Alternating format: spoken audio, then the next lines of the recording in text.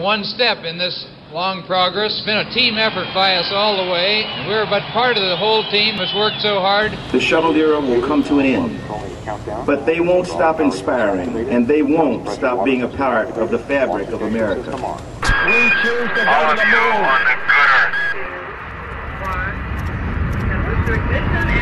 That's one small step for man, one giant leap for mankind.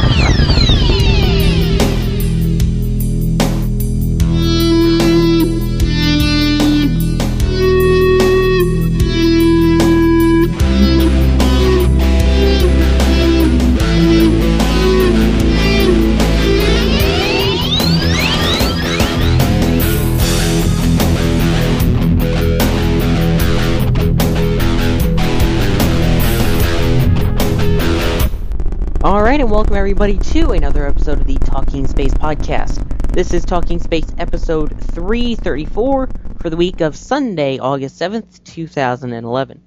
I'm Sawyer Rosenstein, and joining me tonight is Gene Mikulka. Welcome, Gene. Good evening, Sawyer. Can't wait. This is going to be a fun show. Looking forward to it as well. Welcome also, Mark Ratterman.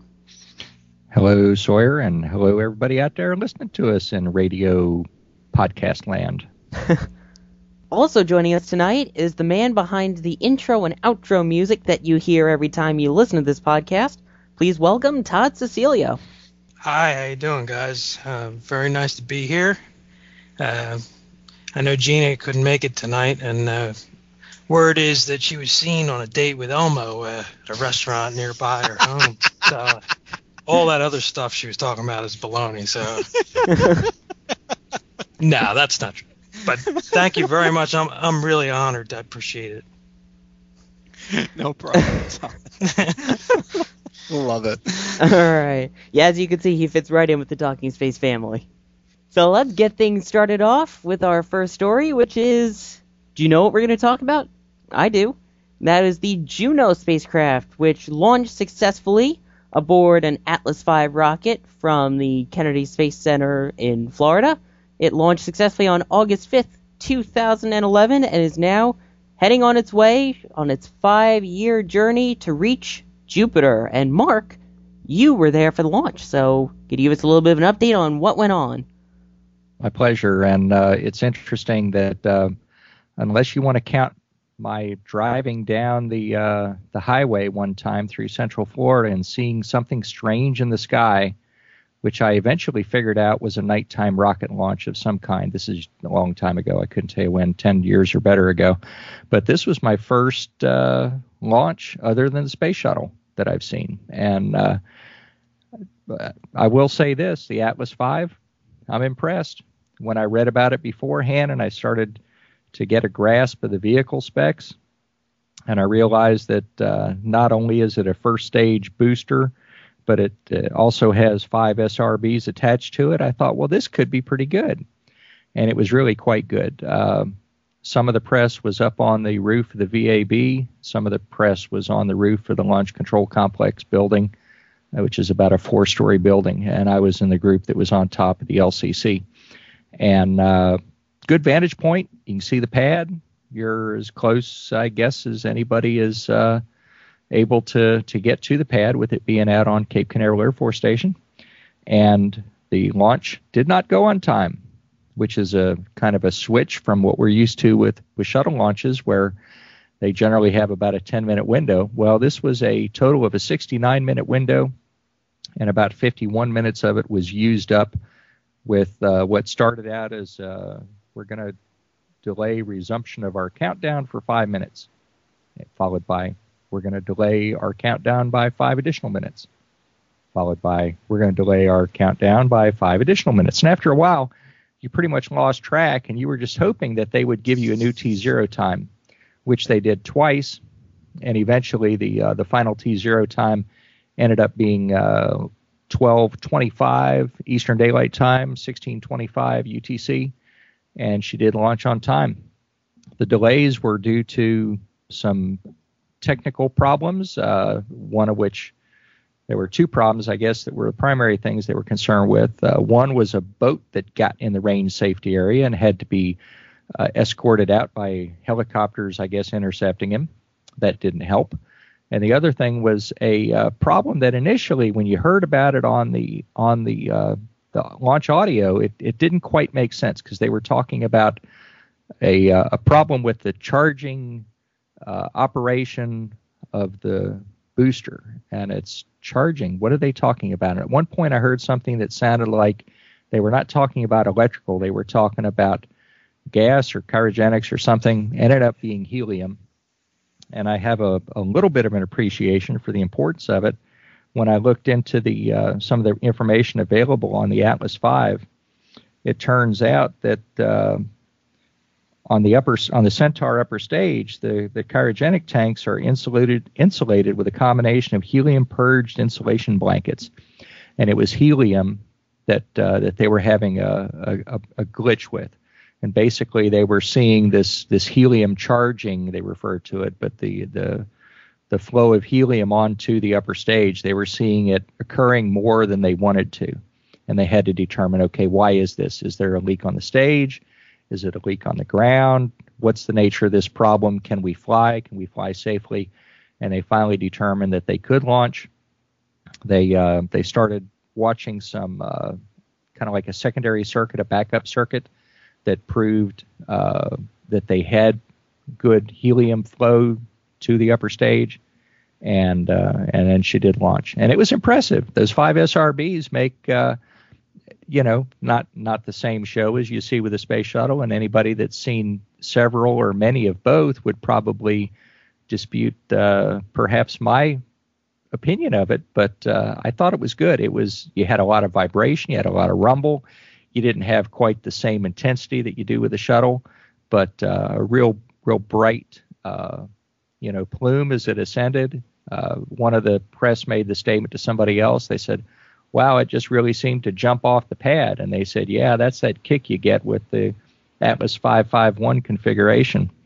And afterwards, there was a press conference where they discussed, of course, launch and the operation of the spacecraft. And basically what it amounts to is that everything was nominal. One of the folks at the press conference from JPL, Jan Chodas, she's the project manager, she made that exact statement. She said everything was good. The booster dropped us off right where it was supposed to. She said solar arrays deployed. We started getting power within minutes of solar array deployment. Our battery operation, they could operate on battery for 6+ hours. On ascent, their batteries were discharged to about 90%, so they had plenty of reserve on battery. The arrays did deploy normally, and then they were on solar arrays. They verified command capability. They could send a command up to Juno, and it processed it and gave them a good confirmation. The spacecraft was stable. One of the things that I thought was interesting, and we won't spend much time on this, but the actual launch and flight from Earth orbit or from Earth departure to Jupiter is quite a complex thing. Initially, the spacecraft is not spinning, but the Centaur stage puts it into a spin that when the solar arrays deploy, it spins down to 0.4 RPM. And then Juno spins it back up to 1 RPM, and that's the way it flies from here around the solar system, back around Earth and back to Jupiter, and out to Jupiter, I should say. But it is spin stabilized. When the Centaur dropped them off, they were pointed in the right direction for sun on the solar arrays, so they didn't have to use any fuel to reorient the spacecraft.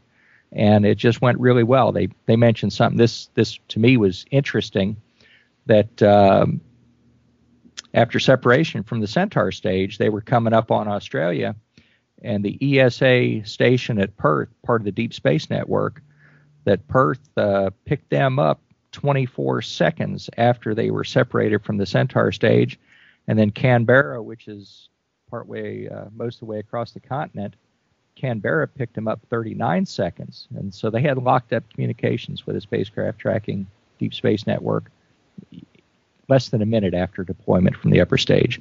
And so they were, Jan was just real pleased as punch about how everything had gone. And the launch, that's one thing that took some getting used to, was the standing around and hearing this 5-minute delay, 5-minute delay, 5-minute delay. But she made it on day one of their planned launch opportunities that they had in August, and off she goes. I remember the anticipation of waiting for it to go was just crazy. Now, what was it like with the other media that was there? What was their reaction? Because most of them are probably used to covering shuttle events only, right?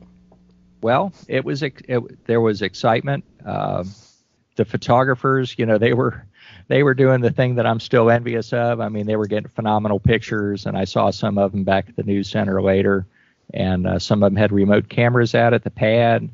And they were as involved in this as far as that part of what they do as with the shuttle. Of course, the number of people that were covering it was quite a bit smaller. I would say on top of the LCC building there was less than 20. Bill Nye was there.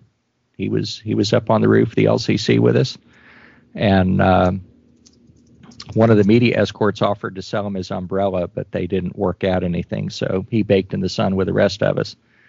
Not sure how many people were up on the VAB roof, but they had the same focus that I've seen with others. And of course, what I did miss out on was the 2 days before they had a pre-launch briefing. I missed out on those. I wasn't able to get down, but business as usual, I would say, and a couple more to come the rest of the year. Hey, Mark, dumb question here. As far as the press was concerned, you were there with me for STS-129. How did it compare to that group? Because in all honesty, there really wasn't a lot of press over there for 129. I mean, there was a tremendous amount of press for STS-135, but there wasn't a whole lot for 129 or even 132 for that matter. So I'm just wondering how the crowd was as compared to say our experiences from that flight. It's funny. I wasn't there for 132. I wasn't aware of the press at all on 129. Got to agree with you. It seemed like, hey, where's the crowd to wave at the Astrovan when they stop over, across the street from the VAB? Where's the crowd? And it was all the tweet up people that were there, cheering the astronauts on their way out to the pad. I would say it's light. I mean, 40, 50 people maybe this time around. That's kind of sad, actually. Before I saw a tweet actually that said that there were more people at the NASA tweet up than the press themselves, which is kind of sad. Oh, yeah, and thank you, because that's a good point. Because at launch from the roof of the LCC, you heard a cheer, and it wasn't the press that was surrounding us there. It was the folks, half a mile away watching the launch from the out by the countdown clock. That was kind of cool. But I'm glad that it sounds like the tweet up though was an absolute success. Bill Nye, I think, as you mentioned, was on top of the building with you. He was there to give a presentation to the tweet up folks. So, and I got a little bit of an insight watching Twitter as far as what those folks were talking about there. So it was a good, powerful event. So again, as a side. To Stephanie Scherholtz and everybody else that organizes those things. Wow, you guys outdid yourself again from all indications. Why don't we talk just really quick recap a little bit about what Juno is and what it's going to do. Essentially, the way I hear it is that it is actually going to go ahead and discover the recipe to go ahead and make planets by looking at Jupiter and sort of diving into its structure and how it was created, correct? Yes. Yep. So that will be part of the exciting mission some 5 years hence when we have Encounter. So I'm looking forward to that. Hey, Todd, you've had something with reference to the Atlas, correct? Yeah, the Atlas V is a really flexible launch vehicle. And from what I've seen, it's flown this 551 configuration to deliver the New Horizons payload, which is out at Pluto. So it's got some power. It's delivered to Mars Reconnaissance Orbiter on another configuration. So the flexibility of this, I mean, it's actually been flying since August of 2002. So it's had some trials, and it makes a lot of sense why we've had some announcements lately and previously to possibly putting a crew configuration together. And so I wanted to add that in there also. Yeah, I think too, Todd, that the Mars Science Laboratory, or Curiosity, is also going to use a similar configuration. I think, Mark, I recall hearing about something like that during the press conference. Yeah, I was saw the same thing. They're talking about the Atlas V for MSL, right? Yeah. So again, Todd, I have to agree with you there. I mean, it looks like it's going to be a flexible. It is indeed a flexible booster, and it should be. It's going to have an interesting future, and we'll be talking about that coming up next. All right, so the next story we're going to talk about involves the Atlas V rocket, as we just mentioned. Except this Atlas V rocket isn't going to be used unmanned. This will be used by Boeing for their new CST-100, which will be their crew vehicle. And they expect to be flying it by 2015, right, Gene? Yeah, it looks that way, and it was really a no-brainer. It was actually what we all kind of sort of expected. I believe the folks that are behind the Dream Chaser 2, Sierra Nevada, they're also looking at it for use of their vehicle. I know Blue Origin, as much as they give us information, is also possibly looking at the Atlas V to carry their New Shepard spacecraft. But the CST-100 is Boeing's offering. It will carry up to, I believe, 7 crew up to the International Space Station. And the interesting thing, Sawyer, is that they are actually interviewing for pilots for the CST-100, correct? Indeed, they are. The crew members that they're interviewing are not former NASA astronauts. In fact, the crew members are from their own company. In my opinion, that's not a bad work perk, huh? You work for Boeing, you pass the interview, you go into space aboard their own rocket. That's very true. So, I mean, talk about grand opportunities. If you're one of the designers, or if you're one of the people that have put a configuration together on the CST-100, and you can deal with the rigors of spaceflight physically, not a bad perk. So, good luck to those folks that are going to go ahead and fly this thing. And I'm looking forward to seeing CST-100 first tested, obviously in an unmanned configuration. But I can't wait to see it piloted. I'm looking forward to hearing more about the hardware and the configuration, exactly how they're going to do all this. Because to me, it's what's under the hood that's fascinating as to how they're going to do it and what the differences are going to be from what we're used to. Now, the question I have for you guys, and I didn't see this, Atlas V still has to go through a manned rating deal, doesn't it? I don't think Atlas V is manned rated yet, but I know that there are negotiations to do that right now, and it should make for some more incentive now that Boeing has selected the Lockheed Martin built Atlas V to send the CST-100 up. So they've got their hands full now. Some people have said, I recall some of the Apollo folks saying that, it's going to be a bear to try to man rate this thing, because they were looking at the challenges that they had during Gemini to man rate the Titan II missile, which was not supposed to carry men, but was supposed to carry a nuclear payload to a destination. So, it's going to be interesting to watch this. Yeah, it looks like as early as 2006, ULA, the predecessor company Lockheed Martin, was looking at human rating Atlas V. Mm-hmm. And there's, with the CC Dev money and some of those things, looking at in 2010, a development of the emergency detection system for human rating Atlas V. So escape system is, I always seem to think that it doubles the amount of time that, when they say we're going to fly this thing in 2015 or 2016, I hate to push it out too far, but that it is something that's really a sensitive issue. Yeah, I mean, I've heard 2017, 2018 for some of the piloted stuff, and just a reminder to everybody, ISS is supposed to splash in 2020, so you've only really got about 2 years of operations if that's the case.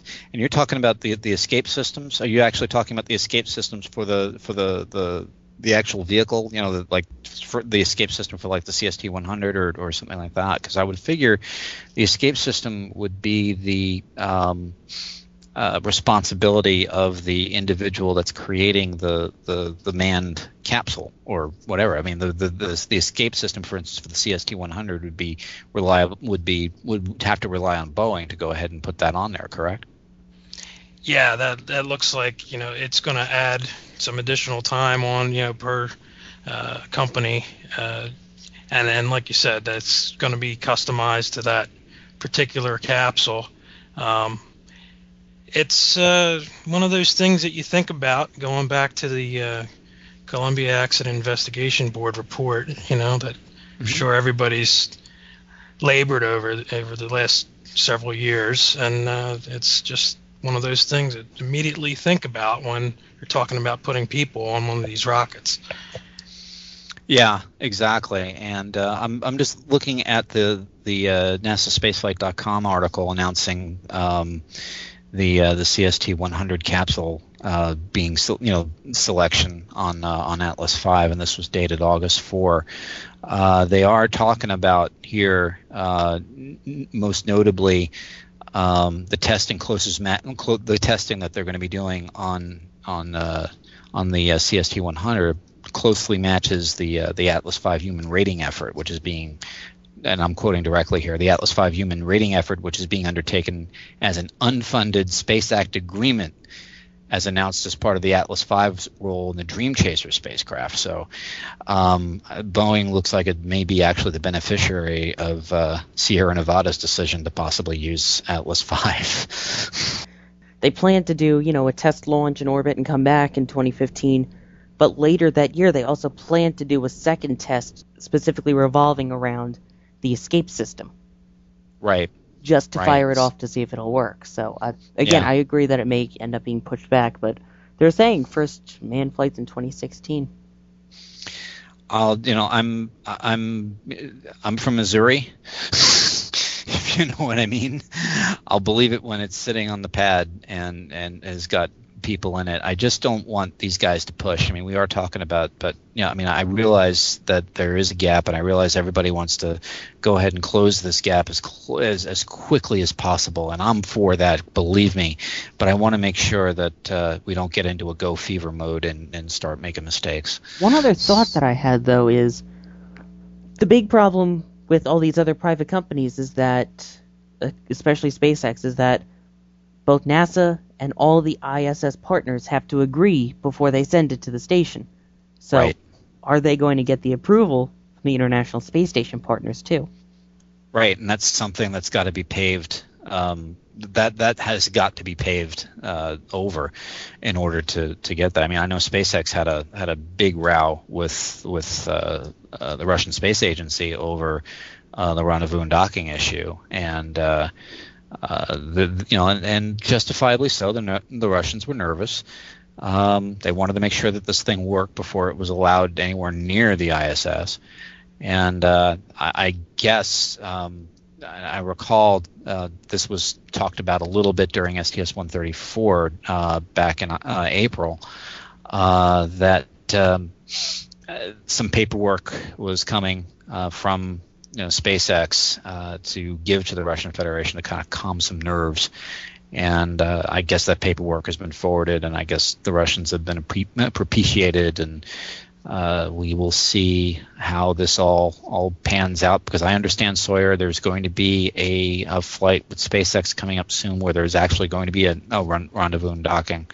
And when is that? Is that going to be this year, I'm hearing now? Supposedly they moved it up to this year, but I'm not 100% positive. Yeah, because I've heard they're going to move it up. I think Bill Gerstenmaier mentioned that during the STS-135 post-launch brief at one point. I'm not sure. It was either the post-launch or the post-landing brief. I don't recall. But where they were trying to boost that date up. But what I was going to say before was that it looks like Boeing may actually be the beneficiary of Sierra Nevada's decision to go with the Atlas V on this.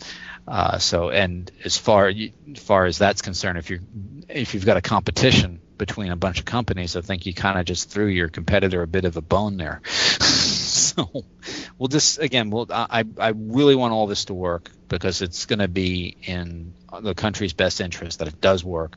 So my hat's off to everybody. I hope the Atlas V does go through its man rating process and is man rated quickly. I want the CST-100 in an operational mode. I'd actually like to see the Dream Chaser on top of that thing. And we'll just see how all this progresses, because if this whole brave new world works out the way it's supposed to, we could be seeing a lot more crew and a lot more things going on up there in low Earth orbit. Who knows? This may not be the jumping spacecraft to help get us to the ISS and then on to Mars. Which, the only reason I said that transition was because of the fact that our next story involves Mars and a possible finding on the surface of it. And I believe some of us may be flowing with delight if this is true, right? Yeah, that's kind of an interesting way of putting it, Sawyer. I'm looking at a news release that was put out by the Jet Propulsion Laboratory back on August 4th, saying that, quote, dark finger-like features appear to extend in this area that is called Newton Crater. And apparently these dark finger-like features appear and extend down some of the Martian slopes here during late spring through early summer.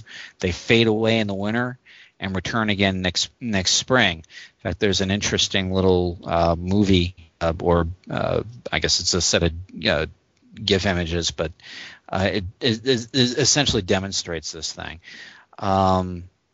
According to Alfred McEwen, the best explanation for these things is the flow of briny water.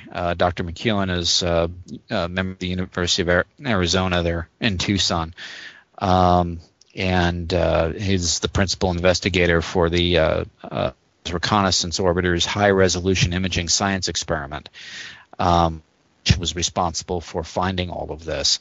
Now, is this water? Does it show that there might be a water flow? Jury's still out on that one. It does suggest that that the possibility does exist that this could be due to some kind of briny water, but it might be something else. So further study is definitely asked for. In fact, there was a sort of rebuttal to the finding on the American Geophysical Union blogosphere.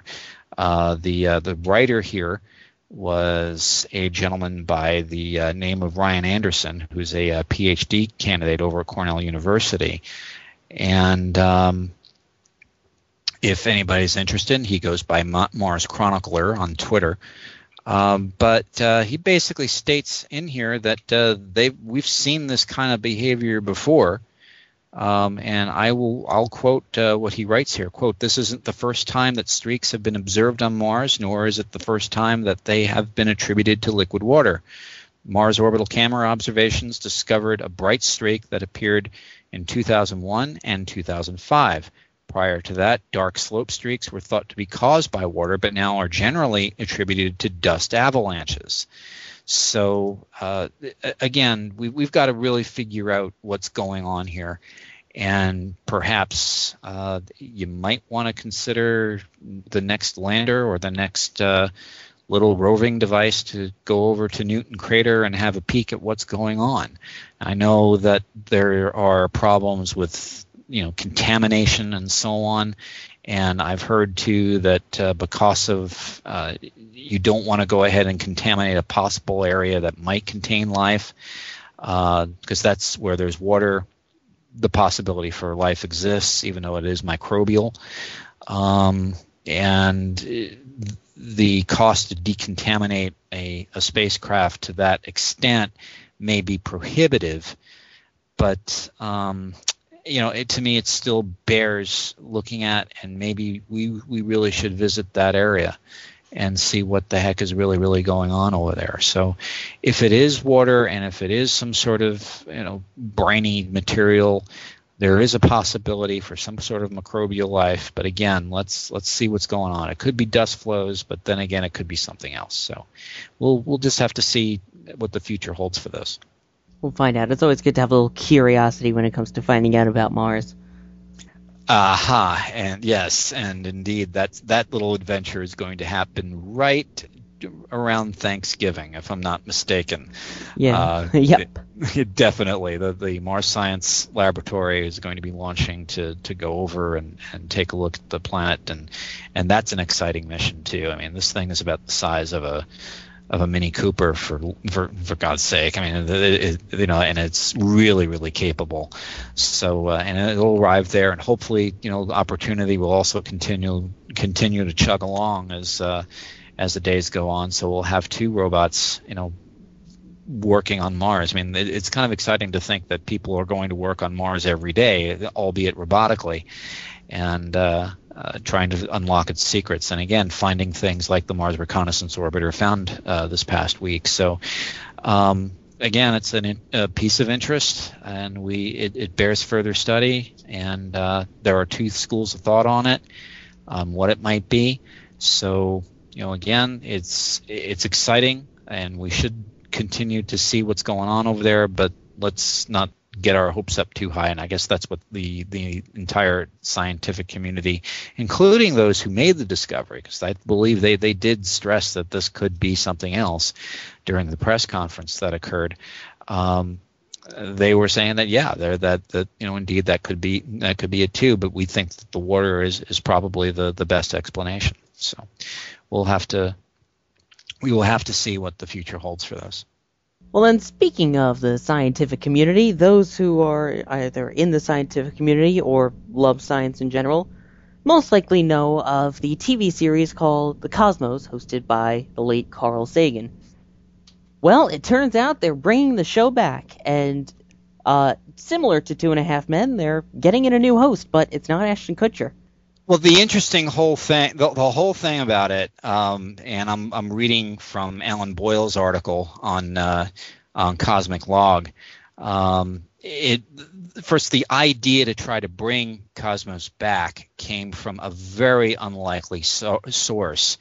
If the name Seth MacFarlane rings a bell to this audience, Seth was the creator of the Family Guy cartoon series, but he thought that he is, as Alan Boyle reports in his story, that MacFarlane was born in 1973 and was the perfect age to go ahead and start looking at Cosmos and the original series that Carl Sagan said was a 13-week labor of love for him.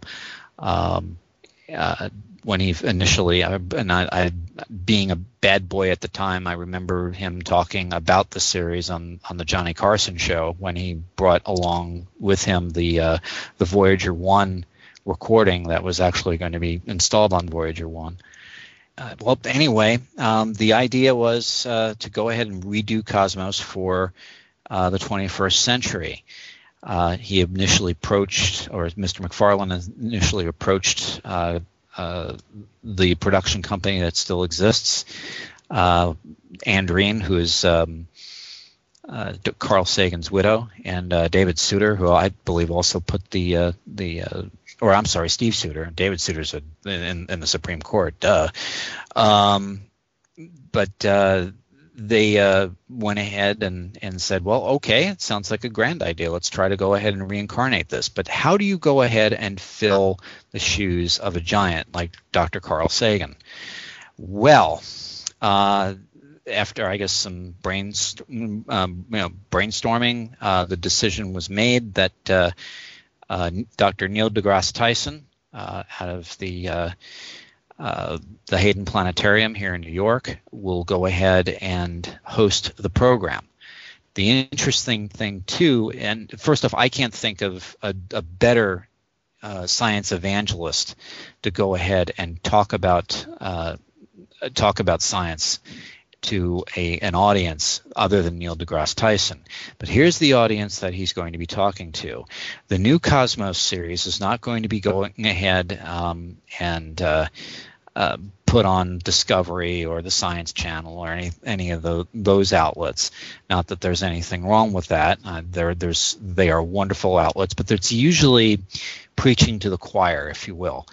The initial Cosmos series appeared on PBS, and while it did engage everyone, there was only a handful of stations when the initial Cosmos appeared. You had the three main networks and PBS, and that was really about it. This new iteration of Cosmos is going to appear on the Fox network, which means that it will be seen by people, we hope, that may have had a passing interest in science. And I can't get a better individual to go ahead and try to engage one's mind and to try to make things a little, try to make people think about things that are a little bit bigger than themselves than Neil deGrasse Tyson. I mean, the man is just an absolute wonderful speaker and a very, very compelling individual. And Andreen said that she is writing, and I'm again quoting from the Alan Boyle article here. Andreen, who again was Sagan's widow and helped write the original series, said, "We are writing it for Neil in Neil's voice. We are not trying to make Neil deGrasse Tyson Carl Sagan." And even Dr. Tyson said that he is not also trying to be Carl Sagan. He's trying to be himself. So again, this is going to be quite exciting. The series is due to air, I believe, September 2013. They're taking their time with it, which is grand. And I'm very eager to see this new series and how they're going to treat it for a 21st century audience on network television. Now, the other thing too is a couple other things. I may be misquoting Ars Technica, and if I am, my apologies. Or Gizmodo, one of those two outlets, in their report basically said, well, Fox, please, I mean, they canceled Firefly. They don't understand science and all this. I'm like, dude, do you understand? We're not talking about an untried science fiction series. We are talking about an institution. And believe me, Fox is going to run the whole thing. They're not going to cancel it after 4 or 5 episodes, like the aforementioned science fiction series.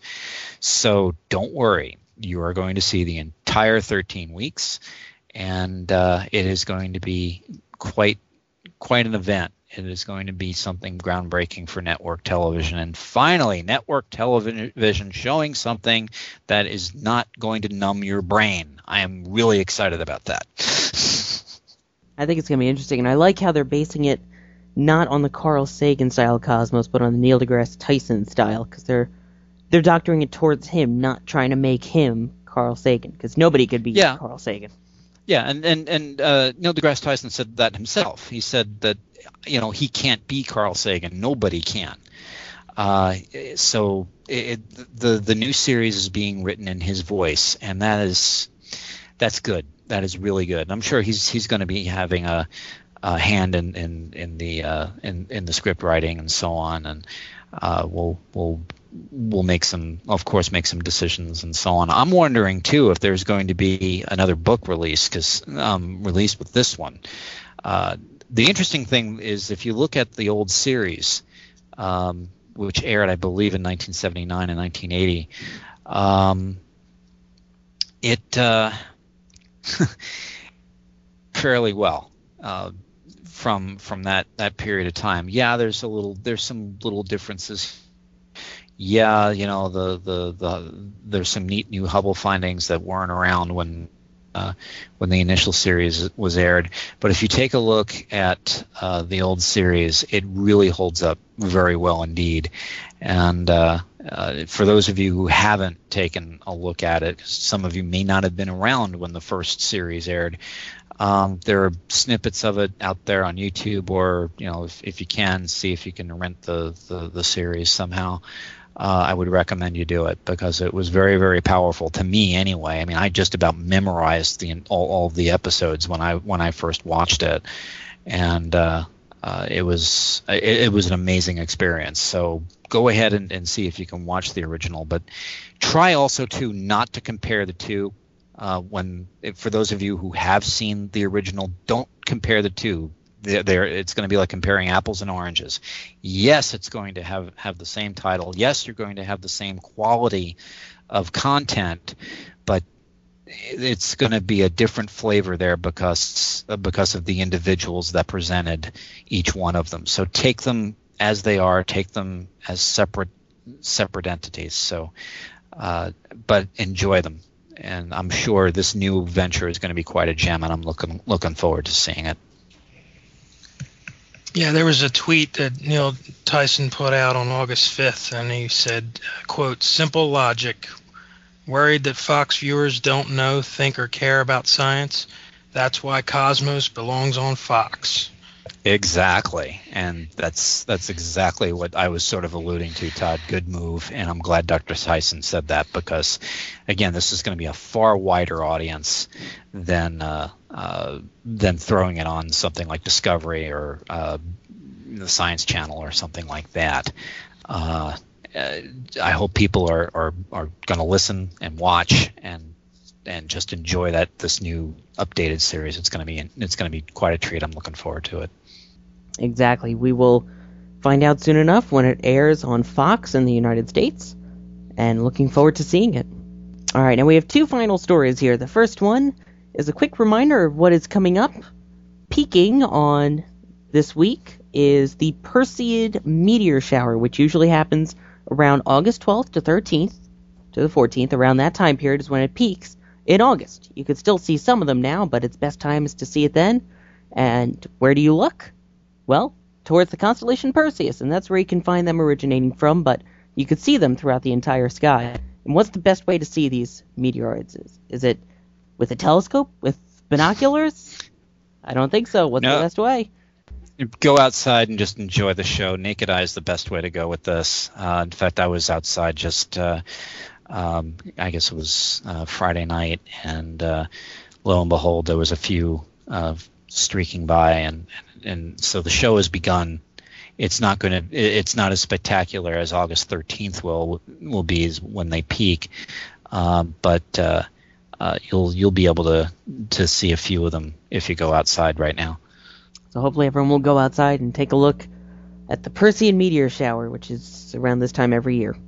I want to finish this off with an amazing poem, and there's no way to hear this poem better than from an amazing storyteller. Mark, this one's all you. Well, I'm going to precede this with just a couple little turn the clock back to July 21st. And on that day, I got a tweet from somebody that hadn't noticed on Twitter before. And his tweet was, "Pass to all there, thank you for the nearly 50 years of manned space flight. Your dedication and imaginations make us proud." And that gentleman certainly isn't alone in his wanting to say thank you to the NASA workforce, the contractors, the people that made it happen. But one of the things that really got my attention was a poem that I'm going to play. I pre-recorded it to make it easy to read through it without getting stuck at different points, because honestly, this is something that when I first read it, and if I was to read it again right now, there would be parts where your heart would kind of stop your voice from working, and I think probably there would be a tear or two in your eye for thinking about it. I've got something I think is very special I'd like to share with everybody. But first, I want to give credit to a couple of sources that were essential for having this available and to be able to fill in a little bit more about it. I want to thank NASAspaceflight.com and their Level 2 forum for access to this. And I want to thank Chris Bergen, the NASAspaceflight.com managing editor. I asked him if I could read this poem on our show, and he said that that would be okay. So again, thank you, NASAspaceflight.com, Level 2. Also, to Florida Today, an article written by Dave Berman, and he filled in a little bit of the background that you never would have known with this poem that I'm going to read to you. But they in their article, they talked about Charlie Barnes, age 57. He finished 32 years with the shuttle program at United Space Alliance. He worked on all 135 missions. Recently was manager of a group that designed ground support equipment, and he had 25 employees. About half of them were laid off on the same day that he was laid off. The article mentions that he wasn't upset with United Space Alliance, and he feels that they couldn't have done any better for the employees than they did. Charlie and his wife are picking up and moving on. They've left the Space Coast and are headed elsewhere. And this poem that he wrote is something making the rounds of the shuttle community, I guess via email, and I'd like to read it to you. The title of it is Empty Sky. On pillars of fire they rode to the sky. With awe and wonder we'd watch each one fly. The contrails remained, for a while they would linger, like paint on a canvas left there by God's finger. Shuttles were much more than just pieces and parts. They were alive to us with souls and hearts. We'd watch each one rise until it went out of sight, then get back to work for the very next flight. Columbia was first, it seems long ago. 135 times we've said 3, 2, 1, go. When Challenger went, she took 7 of our best, a moment in time that ripped the hearts from our chest. We got up and kept going, it's part of our spirit, I'd say, and we made it through that on to much brighter days. From satellites to Hubble and the space station too, wasn't very much at all that this team couldn't do. When Columbia was lost, it brought back our worst fears. She hit the earth hard, and so did our tears. Bounced back from that too, it's a harsh business we're in. Made things safer than ever, and got flying again. The space station is finished, and what a magnificent sight. From the mind of man, a new star lights the night. Yet it seems that the country has now lost her way, with dreams put on hold for some distant day. 'Cause our birds could keep flying if they just had the chance. It's like stopping the music before the end of the dance. Or maybe it's right to have a beginning and end, with something new coming we just don't know quite when. People like me will move aside and give way. It's time for the new ones to step up to their day. They can look at Atlantis. She'll stay here to retire. Won't fly anymore, but she can still inspire. My dream for the new ones is to give pride to this nation. Maybe the moon and Mars or a bigger space station. And what I will remember the most as I leave KSC is not something I've done, but rather what I can't see. No birds on the pad, no contrails above, that we made happen with our labor of love. With all that we did to make each shuttle fly, it will be hard to look back and see empty sky. This was written by Charlie Barnes on July 22nd, 2011. That was the day after STS-135 Atlantis landed at KSC, completing the shuttle program. Thank you, Charlie.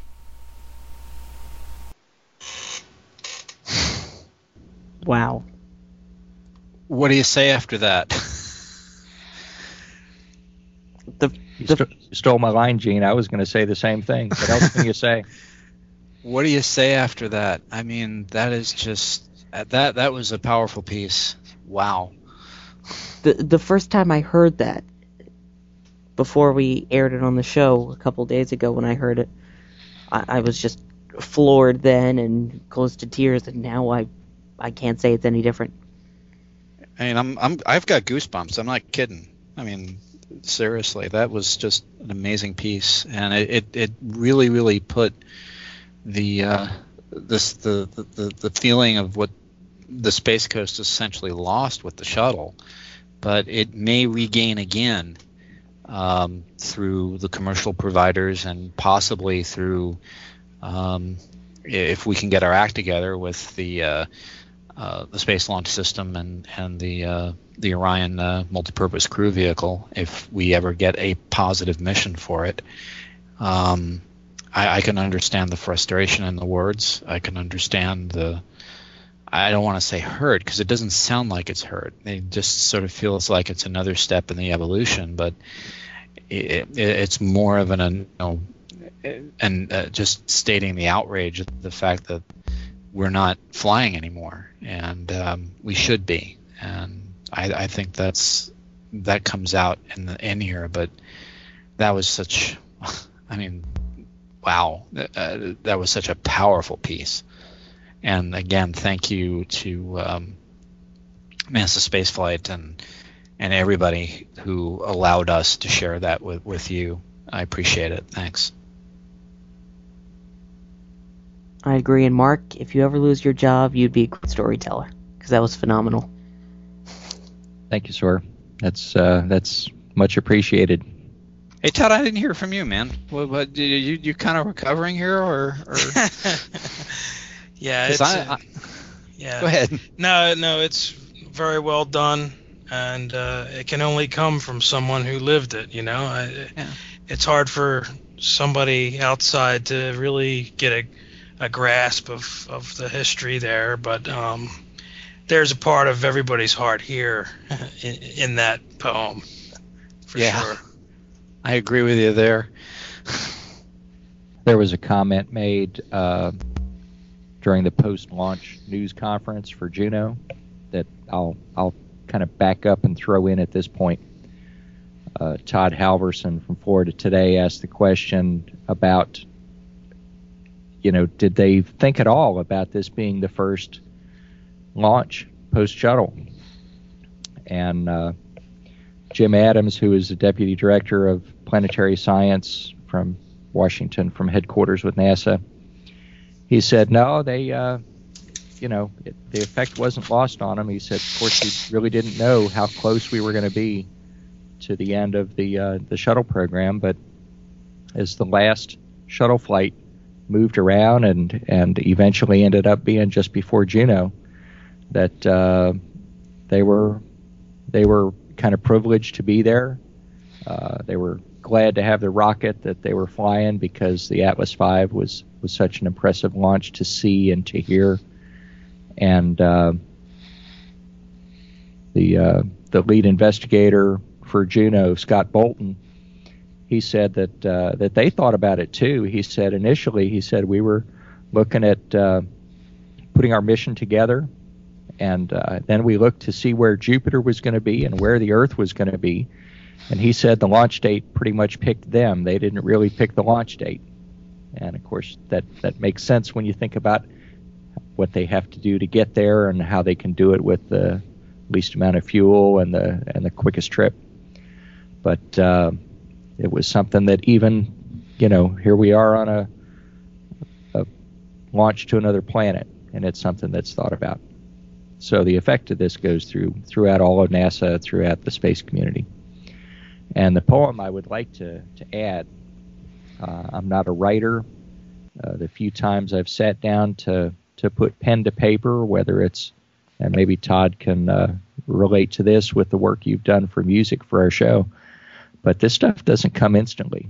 And the man who wrote this poem, I said that he wrote it on the 22nd. That was the day it was dated, of July. But no doubt it was something that he worked over for quite a while, and he pulled his whole career into it, and that's something that makes it even more valuable. Mark, it's amazing how emotions can really carve out the words for you. I've been writing songs for a long time, and some of them with words, some of them instrumental, but they all come from somewhere, and how you can't get any more honest, about it than when it comes from the heart, and it's not. I can completely understand. And on that note, I think we should bring this episode to its close. So with that, I'd like to thank everybody who joined us tonight. Thank you, Gene Mikulka. Thanks, Sawyer. And Todd, before I've got 2 points. Todd, first off, I want to publicly thank you for writing the theme to the show. It was something that we didn't ask you to do. You just stepped up in front of it and said, "Here, I've got a piece. Would you want to use it?" And I jumped at it. But again, I want to say thank you. You've gone above and beyond for us every time. So I'm going to use the forum here to publicly embarrass you here. So thank you so much.